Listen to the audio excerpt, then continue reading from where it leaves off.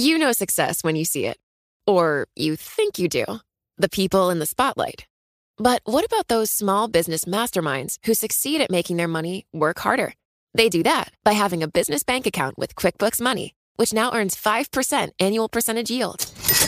Making your money work as hard as you do? That's how you business differently. Learn more about QuickBooks Money at quickbooks.com/5APY. Banking services provided by Green Dot Bank. Member FDIC. Only funds and envelopes earn APY. APY can change at any time. The countdown has begun. This May, 1,000 global leaders will gather in Doha for the Qatar Economic Forum powered by Bloomberg, held in conjunction with our official partners, the Qatar Ministry of Commerce and Industry and Media City Qatar, and premier sponsor QNB. Join heads of state, influential ministers, and leading CEOs to make new connections and gain unique insights. Learn more at QatarEconomicForum.com. Now, from our nation's capital, this is Bloomberg Sound On. It's now safe to be in the evacuation area. That black smoke indicates that there was incomplete combustion. Look, I think that I would be drinking the bottled water. The EPA is closely monitoring the situation. They were reporting rashes, and they were scared. Bloomberg Sound On. Politics, policy, and perspective from D.C.'s top names.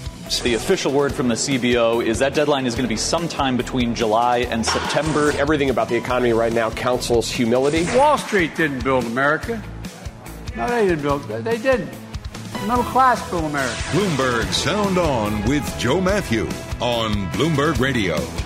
Authorities are still unclear on what is in the air and the extent of damage. No, not the spy balloons. It's a train derailment and chemical fire in Ohio that has regulators in a community on edge. Welcome to the fastest hour in politics as we bring you the latest from East Palestine, Ohio, in a conversation with Steve Cook, former deputy administrator at the EPA. The CBO has done it. We put a date on a default today as President Biden talks economy in Maryland. We'll be joined later by Maryland Senator Ben Cardin on the budget debate. And, of course, by our signature panel, Bloomberg Politics contributors Rick Davis and Jeannie Shanzano are back with us. We spent the last week and change here talking about the threats from above. The Chinese spy balloon, a series of UFOs, calls for a presidential address to the nation. You've heard it all on this program. But even before we shot down the balloon, there was a massive plume of black smoke rising over Ohio after a train derailment and chemical spill led officials to vent and burn vinyl chloride and other toxic chemicals into the air to avoid a bigger explosion. You've probably seen pictures of it by now. You may have seen people posting photos on social media taken from airliners. This massive plume of acrid black smoke. It led to evacuations and a huge environmental mess. And many questions remain about the extent of damage and the potential long-term effects of this accident, environmental and health. The story has reached the White House briefing room. Press Secretary Karine Jean-Pierre says they're watching it. The EPA is closely monitoring the situation that we see in the community, and our top priority is the health and safety of the community. So don't want to get ahead of what's currently happening. So what is happening? Ohio Governor Mike DeWine was asked what he would do if he lived in that community now that people have been allowed back in their homes. Would he go home? Would he drink the water? Look, I think that I would be drinking the bottled water. And I would be continuing to find out what the tests were showing as far as the air. I would be alert and concerned, but I think I would probably be back in my house. I'd be drinking the bottled water, he says, not instilling a lot of confidence in people. Bloomberg reports the chemical spill and burn killed 3,500 fish. And while no people died, there are real concerns about the long-term health risks here, including cancer specifically, as vinyl chloride is a known carcinogen linked to cancers of the liver, the brain, the lungs. And as the White House watches here from Washington, we get into all this with Stephen Cook, former Deputy Assistant Administrator at the Office of Land and Emergency Management at the Environmental Protection Agency. He's now at Bracewell. And, Stephen, I'm glad that you're with us here. Where to begin?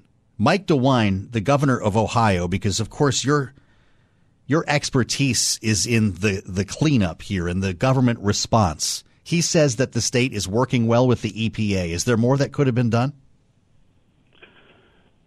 Generally, when you think about the government and its response, in my time at the agency, it was impressive how far the government agencies have come since Hurricane Katrina. There is an incident command structure that gets set up, and there are representatives from state, local, the feds, all get together, assignments are given, and there's a clear line of authority. So for the initial response, it should have worked under that incident command structure. My time at the agency showed it tended to work very well. Mm-hmm. Talk to me about the decision to burn and vent the chemicals here. I know there was concern about a greater explosion, but people are just looking out their windows at this massive column of black smoke, Stephen. Was that the right decision?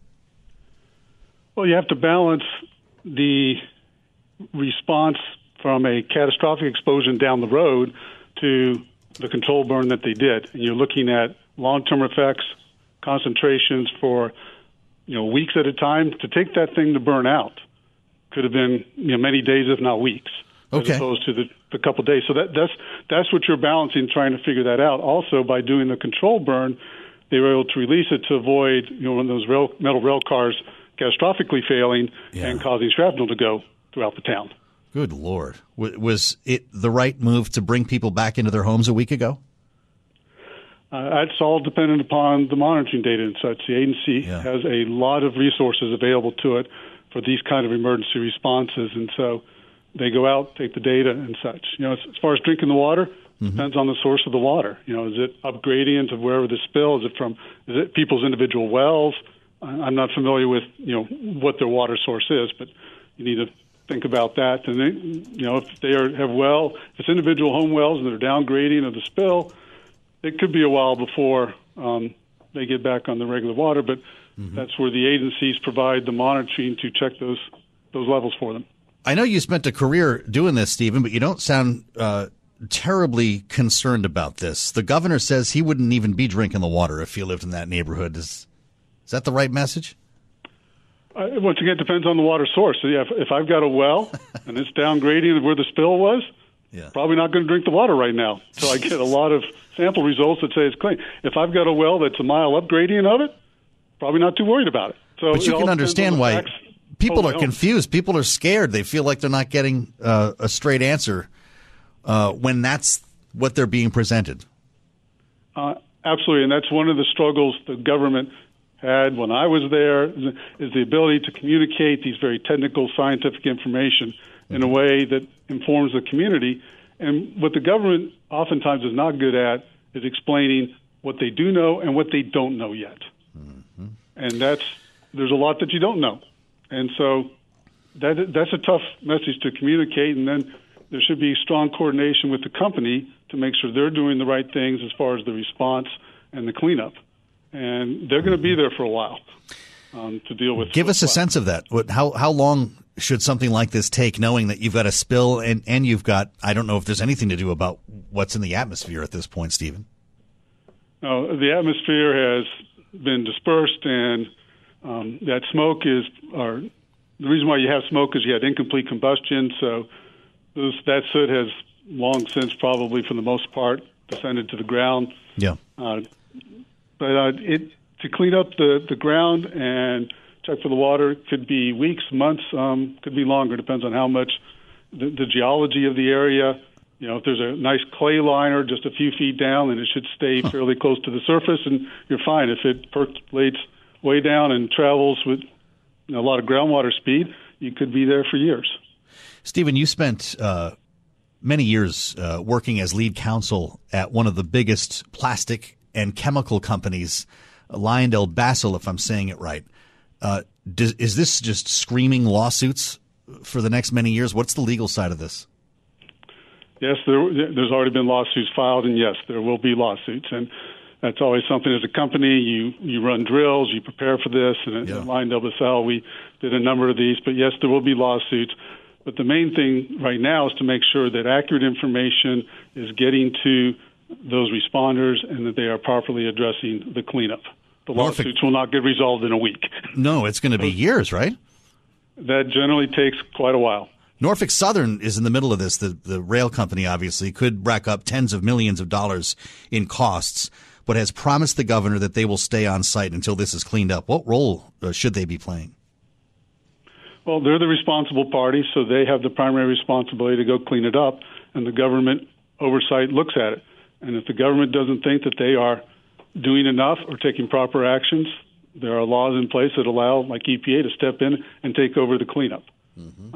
So right now, the right party is paying for it and doing it, the company, and the government should be looking over their shoulder and making sure that they're there. And what you've got to look at is the long-term tail on this, is they don't go away after just a week, that they stay there long enough to make sure that it's done. Would you have gone home, brought your family back home, or would you have had your own due diligence before you made that decision? I would have looked at all the information and made a determination. It depends on where I was and what part of town and what information I got from the government. So that's a tough question to answer without any information. Understood. No context.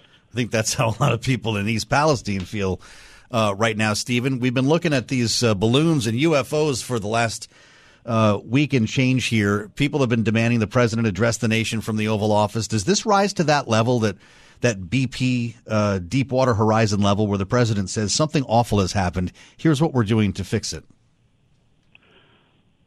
I don't believe so. I mean, the immediate risk from acute exposure to high concentrations is over because the chemical has been burned off, and the initial cleanup probably has taken care of that. So now it's longer term. But you've controlled the source. You know, remember in Deepwater, the oil kept coming up for many, many days and months. Yeah. Here, we're done. And that's one of the reasons for the controlled burn, is that rather than having a fire burning for weeks, as it slowly burned off, you did it all in one chunk. And so the fire's out. Now it's just dealing with what's on the ground and in the water. Stephen, thanks for your insights here. Before I let you go, what's the real risk? What's the concern at this point? Is it the compounding of burning chemicals that presents a risk that we can't necessarily quantify, or do you think we're out of the woods on this? These chemicals, what I know about them, unless you were right next to that plume and such, the concentrations you breathed in probably weren't, high enough for the acute effects. Yeah. The immediate effects are really the long term. So if they do a good job of cleaning up, and yes, you may have been exposed to levels above numbers that you would of concern, but they're concerned that you would be exposed at those numbers for many days, a month, for many, many years, versus just a few days and you're done. So it's really making sure that long term that it doesn't get into your permanent drinking water supply, and you keep drinking small amounts of this day after day after day, making sure that the air is clean and such. So there's more testing to be done, but yes, you can get out of this without significant effects, but it's something that you need to keep looking at over time. Thank you, Stephen Cook, with Bracewell now, former Deputy Assistant Administrator at the Office of Land and Emergency Management at the EPA. People who live there are very skeptical. Ashley McCollum talked about this. She lives in the neighborhood with her family. You can smell it in the air. And even this morning when I took my kids to school, when they were moving things at the tracks, you could smell it. It was a little bit overwhelming. You can still smell it. As we assemble our panel now for more with Rick and Jeannie. Bloomberg Politics contributors Rick Davis, Jeannie Sheehan Zaino are back with us today. God, I missed you both yesterday. Jeannie, I'm going to start with you here because the White House has been asked about this more than once. I just played some brief remarks from Karine Jean-Pierre. The president has been briefed on this. Does he need to say something? I think he should. One of the things we've been hearing is that there is a question, and, Steve was just saying that it probably doesn't rise to the level of BP, and that's very reassuring. Yeah. But there are other people who are suggesting that this is significant enough that it may require or merit, if you will, a presidential commission. And so if that's the case, a commission like that would help address so many of the questions that have arisen and that you were just talking about, that the president really should address it. So I do think he should address it, and I am happy that they were addressing it from the White House today. We may need to hear from the president, but of course we're asking to hear from the president on a host of things at this point, so it may be asking too much. But then again, Rick, I'm not sure that the UFOs are posing a threat to America, while it was obviously a big deal that we're shooting things down. We keep hearing from the Pentagon and the administration that Americans are not at risk here. People in East Palestine may well be. Should they hear from the federal government? Yeah, I don't think it's a fair, comparison. Stealing our intelligence from a Chinese balloon isn't the same thing as a public health emergency. Mm-hmm. I would actually compare it more to sort of Flint, Michigan, where there was a public health emergency, with tainted water, and people trusted the government that they knew what they were doing, and not only did they screw it up, but they lied about it. And I think this is a healthy skepticism we're hearing right now about this incident. Because who trusts Norfolk Southern? I mean, I'm sure they're a really wonderful railroad, but they had a derailment that's not supposed to happen in a very sensitive cargo, and nobody's really, I think, giving it the attention it needs. Certainly in Washington, because I think this is endemic of a aging rail system and the importance of our public health, but. I mean, I think it's appropriate for, I think, Joe Biden at some point to travel to Ohio and address the state. It really doesn't affect everybody in the country, but it does affect people in Ohio. And I'm sure Mike DeWine, the governor, would love to have him, because I think they've got to reassure the community that their air and their water are safe, that the government will sponsor testing and the things that they need to do to be reassured that this accident that they did not cause on their community is not only monitored well, but cleaned up to the best of possibilities. I mean, how many times have we heard the stories about toxic waste sites that were accidents that never got cleaned up right? Right, exactly. And so I think you have to be very skeptical about what people are saying, and this is going to be one of those things that we're only going to know with the test of time. None more skeptical than Erin Brockovich, who is weighing in on this, Jeannie. She tweets, "This is why people do not trust government. You can't tell people there's been and continues to be hazardous pollutants contaminating the environment while at the same time saying all is well." Children who couldn't breathe, they were having asthma attacks, they were reporting projectile vomiting, they were reporting rashes, and they were scared. Erin Brockovich, Jeannie, this is a matter of trust. It is. And people, to Rick's point and to Erin Brockovich's point, they have lost faith in the government, or there's at least, this skepticism out there. And Steve mentioned it. A lot of this has to do with mixed messages. On the one hand, you have the governor saying, he'd go home and yet he'd be drinking bottled water. He'd drink the bottled water. That's right. So there are these mixed messages. I should say so. We wanted to touch this because it's not getting enough coverage in Washington, as Rick Davis said. As we plant our marker here on this story, we're going to stay with it. Hi, I'm Ron Kraszewski, Chairman and CEO of Stifel. Financial advisors, if you're not growing your practice, you're losing market share. Stifel is a growing, entrepreneurial, advisor-centric firm built for successful advisors like you. Imagine having the resources of the largest wirehouses and the support of the boutique shops, but none of the bureaucracy to get in the way of you serving your clients. At Stifel, it's your business, your book, your clients. I always tell the advisors we're recruiting, I want you to come to Stifel and double or triple your business. Most of them laugh and shake their heads, but I'm serious. Don't take it from me. Take it from Stifel's #1 finish in J.D. Power's 2023 U.S. Financial Advisor Satisfaction Study. So, there's a reason why 148 financial advisors joined Stifel last year. Come join us and find out why Stifel is the firm where success meets success. Visit www.choosestifel.com. Stifel Nicholas and Company Incorporated, member SIPC and NYSE. You know success when you see it. Or you think you do. The people in the spotlight. Athletes, actors, artists.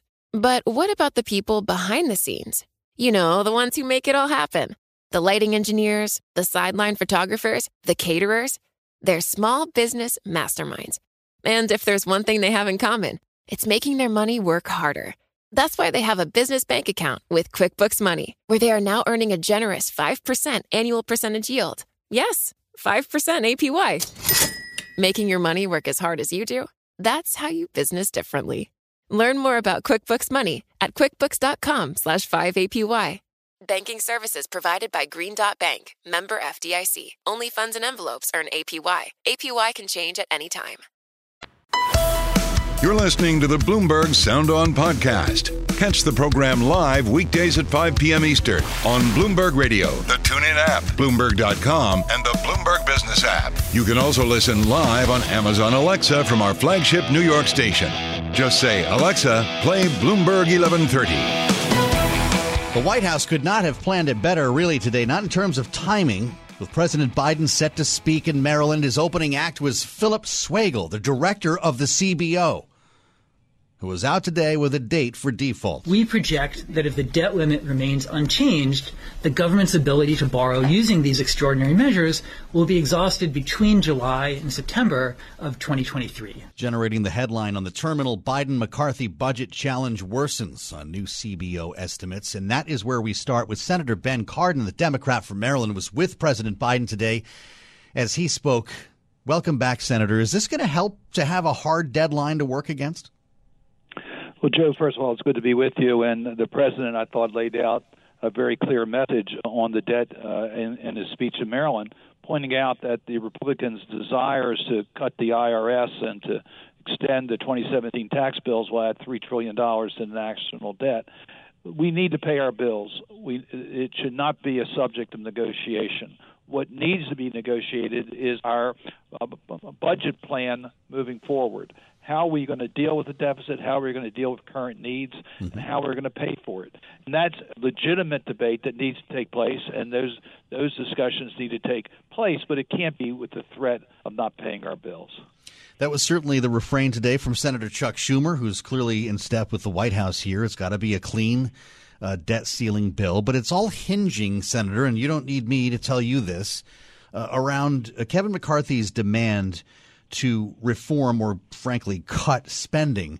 And the president returned to this line that he used in the State of the Union that got everybody upset. They were yelling, Republicans in some cases yelling liar. When he talks about sunsetting Social Security and Medicare, this Rick Scott plan, here's what he said today in Maryland. No, liar. Hey, I said, that means you're not going to cut Medicare or Social Security? And they all stood up and started to clap. I said, well, we got to settle then. Remember? No, seriously.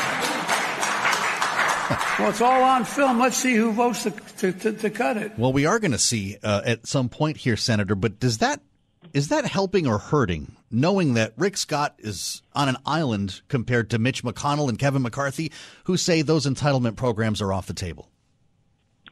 Well, I think it helps because we need to be realistic of what we can get done.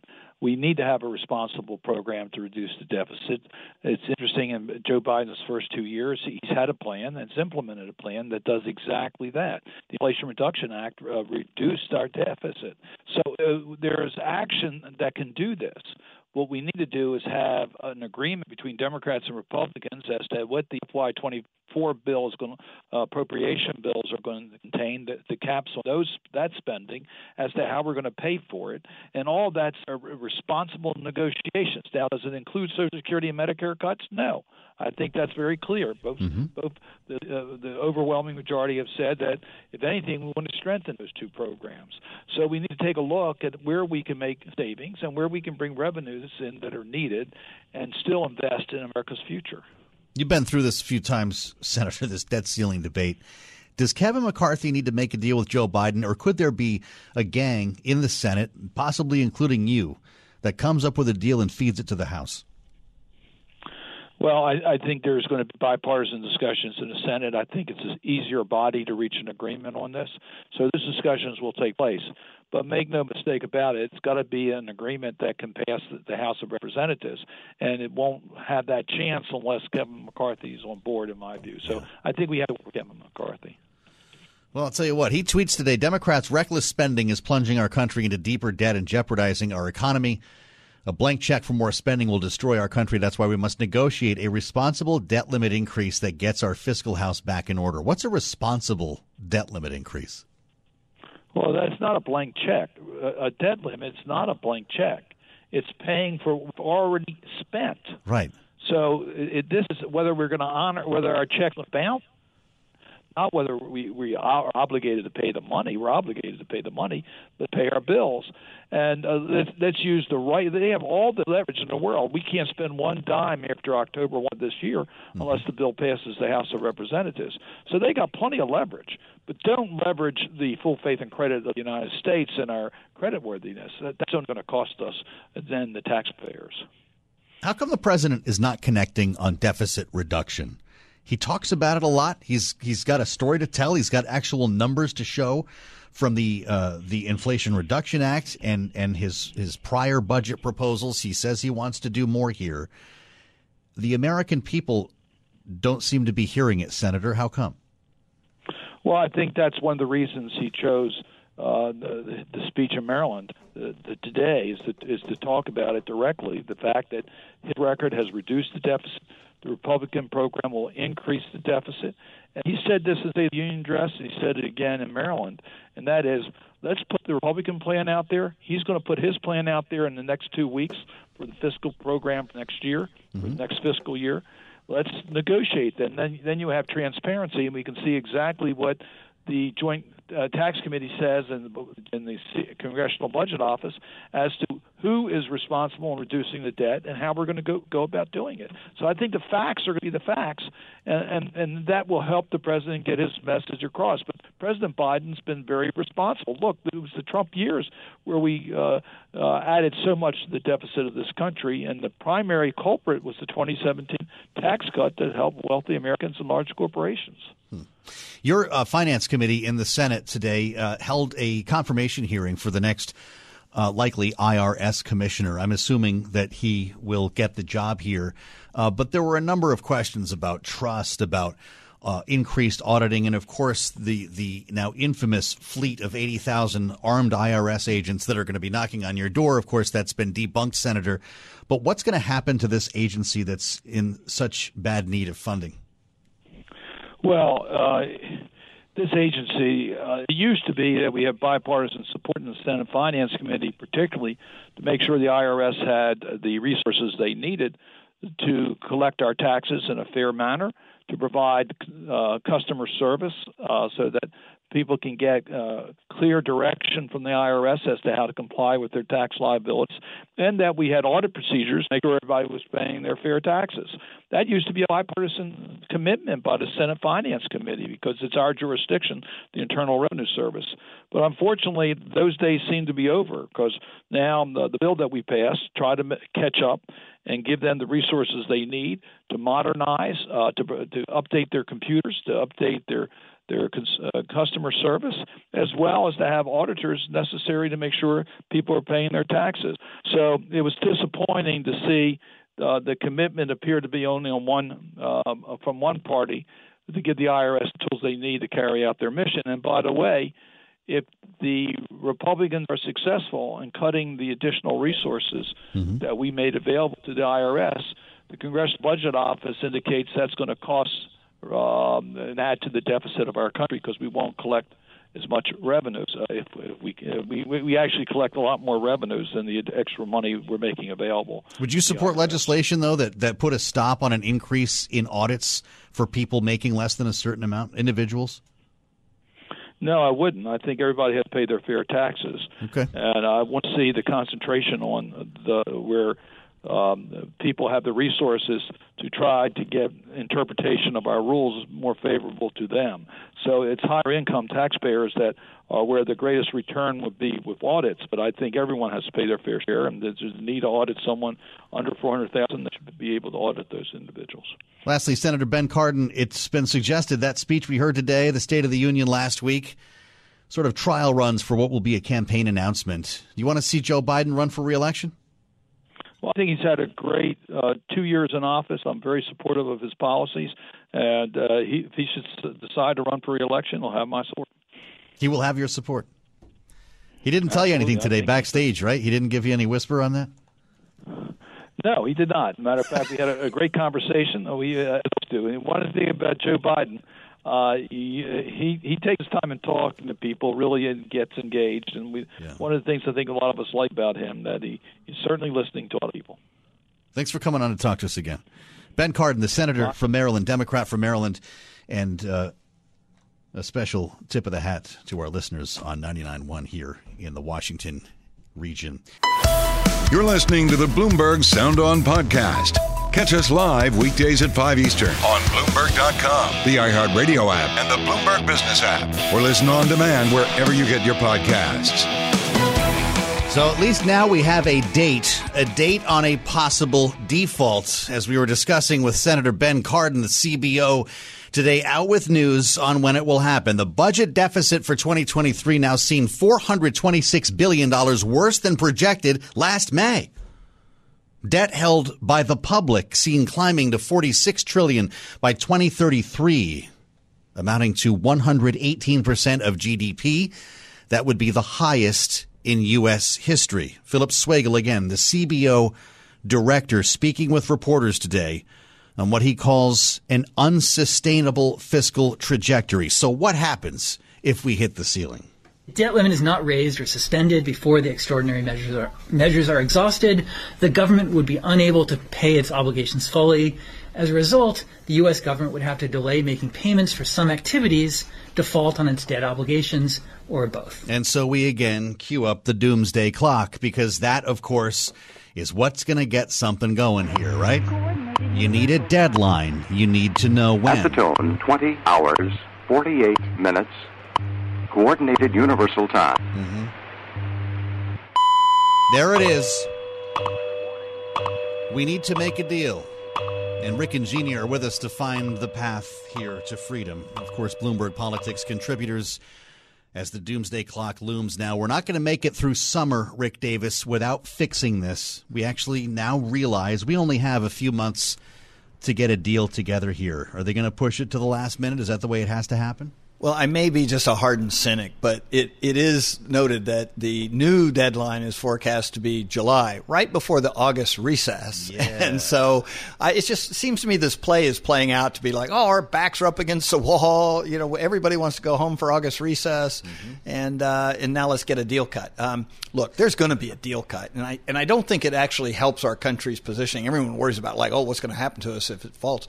Yeah. It's not going to default. There's a higher likely chance that Social Security and Medicare defaults before the end of the decade than this happening, and so I think all these theatrics around it aren't actually helping get a deal done. What will help to get a deal done is for the president to invite Mitch McConnell, the majority leader in the Senate, and the leadership in the House over to the White House and just frame it out.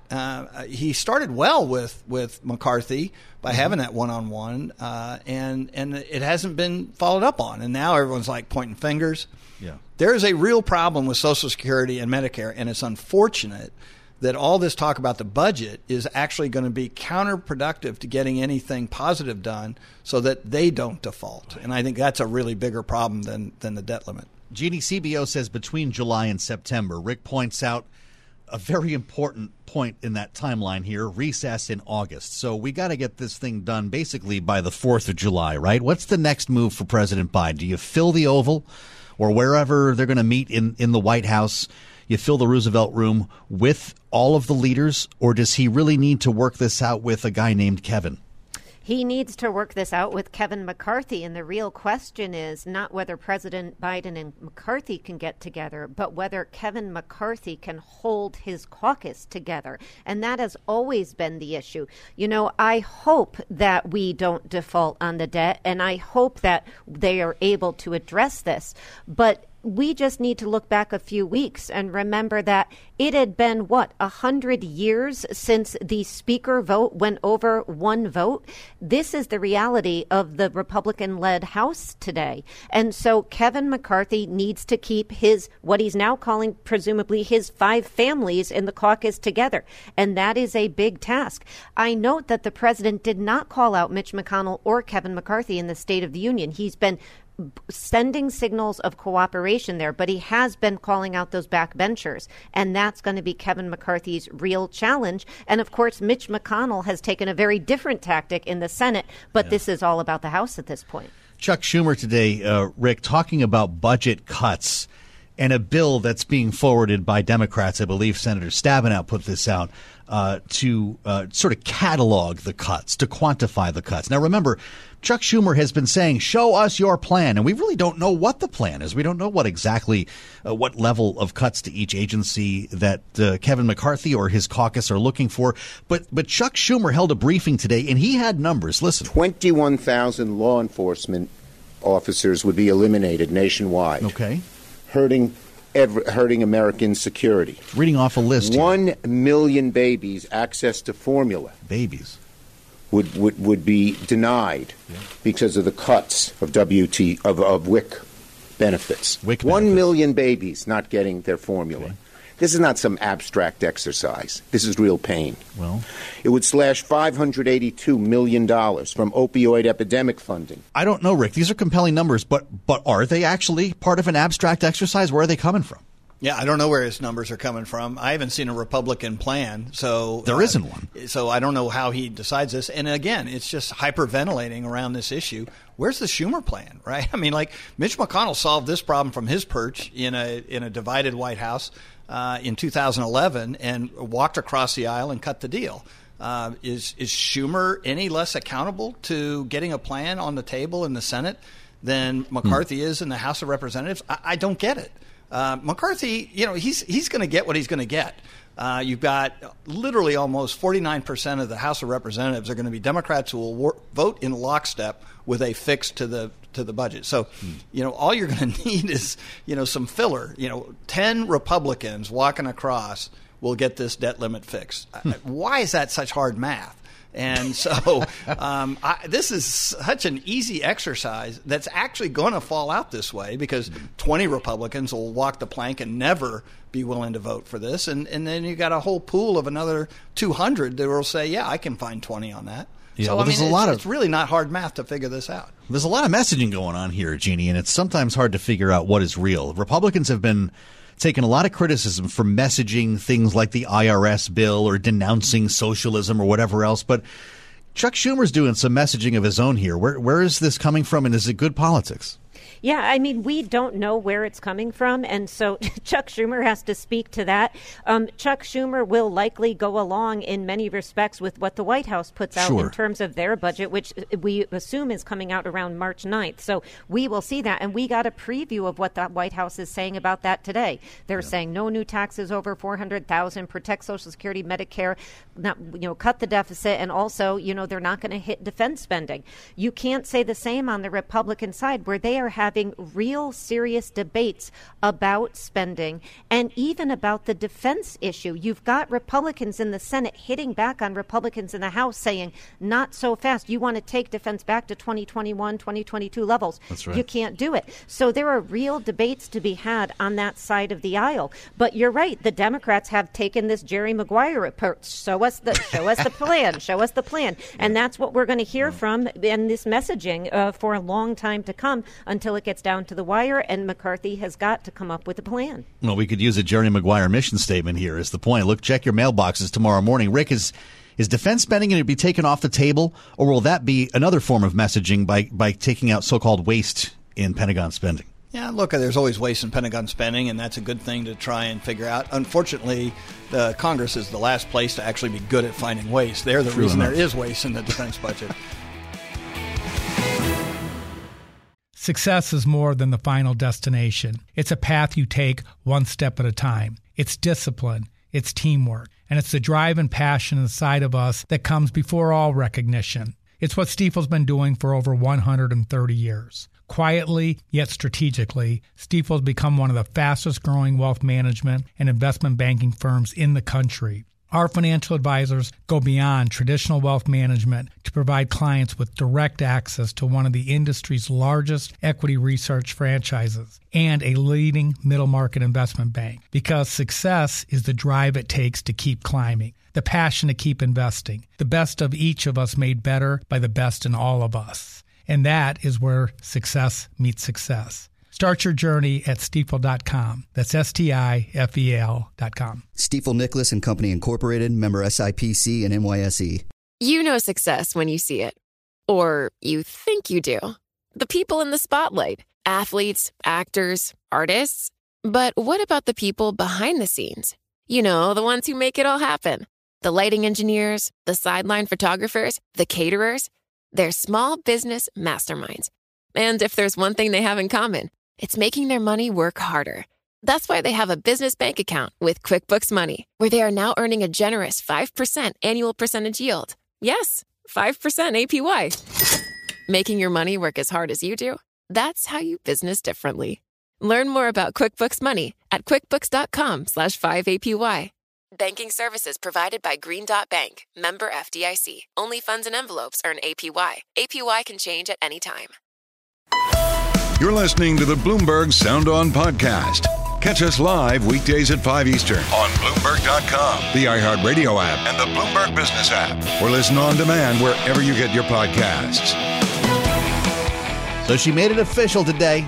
Nikki Haley. For a strong America, for a proud America, I am running for president of the United States of America. And there it is. We talked about it at this time yesterday. Nikki Haley, former governor of South Carolina, which she calls the beast of the Southeast. Former ambassador to the UN in the Trump administration. The second official candidate to run for the Republican nomination. Yeah, she's running against Donald Trump. And she actually had an opening act today that had endorsed Donald Trump in the last election. I've got to give a shout out to the people who took the podium before me. To Pastor Hagee, I still say I want to be you when I grow up. I want to be you when I grow up, she says about the controversial pastor named John Hagee. Does this name ring a bell? He endorsed Donald Trump last time. He also endorsed Senator John McCain in 2008. But John McCain publicly renounced that endorsement after some of his previous comments came to light. He referred to the Pope as the Antichrist. He said that Hurricane Katrina was an act of God to prevent a gay pride parade. Said Adolf Hitler was half Jewish, sent by God to drive Jews to Israel. And he's not a fan of rock and roll. I've had parents explain to me, well, I let my teenager listen to rock music because that's all he'll listen to. Yeah. Let me tell you, so the lyrics to real rock music is nothing more than satanic cyanide. Get it out of your house, throw it out, and burn it. It has no place in the house of the righteous. The rock and roll. As we hear final thoughts from our panel. Rick, I've got to turn to you on this because, well, you've dealt with the pastor before. Does this mean he's given up on Trump, or does this mean that Nikki Haley's a lot more MAGA than we thought? I wouldn't even call it MAGA. I mean, I had to reach for that. I don't know what I would call it. Pastor Hagee is a throwback. I mean, you know, in 2008, we had to disavow this guy, and he's only gotten worse since then. And I would think some knowledge of political history would indicate to the folks running Nikki Haley's campaign what are you doing? That you don't actually have the guy open up for you at an event. So I would say this was one of the stumbles in an otherwise pretty good rollout. I think the setup was good. I think the speech was good. I think, she did a good job of creating expectations with the video. So like I would have actually, without Hagee and I would say one other, Ralph Norman, right? In her speech, she talks about election deniers, obviously talking about Trump. But Ralph Norman was an election denier, and he was part of the warm-up act. So, also a curious bit of booking. What do you think about this, Jeannie? Is she going to have to renounce Pastor Hagee? She should. I mean, what was stunning, if this was an error on the part of the campaign, it is an enormous one and not a good sign. She had a pretty good day today, except for this. And this is somebody who stands on the stage and says she wants to be him when she grows up. This is of somebody who said women are only meant to be mothers and bear children. And there she is pushing her campaign forward, talking about women running in high heels and may the best woman win. God bless her, but this is not the person to make this pitch for you. Yeah, there is a long list. Yeah, with apologies to the Reverend Shaw Moore from the movie Footloose. I thought maybe they were related. If our Lord wasn't testing us, how would you account for the proliferation these days of this obscene rock and roll music? It's obscene. With its gospel of easy sexuality. Oh, man. And relax. with apologies as well to our panel. Rick and Jeannie will meet you back here tomorrow on the fastest hour in politics as the Reverend Shaw Moore plays us out. I'll meet you back here tomorrow. This is Bloomberg. The countdown has begun. This May, 1,000 global leaders will gather in Doha for the Qatar Economic Forum powered by Bloomberg, held in conjunction with our official partners, the Qatar Ministry of Commerce and Industry and Media City Qatar, and premier sponsor QNB. Join heads of state, influential ministers, and leading CEOs to make new connections and gain unique insights. Learn more at QatarEconomicForum.com.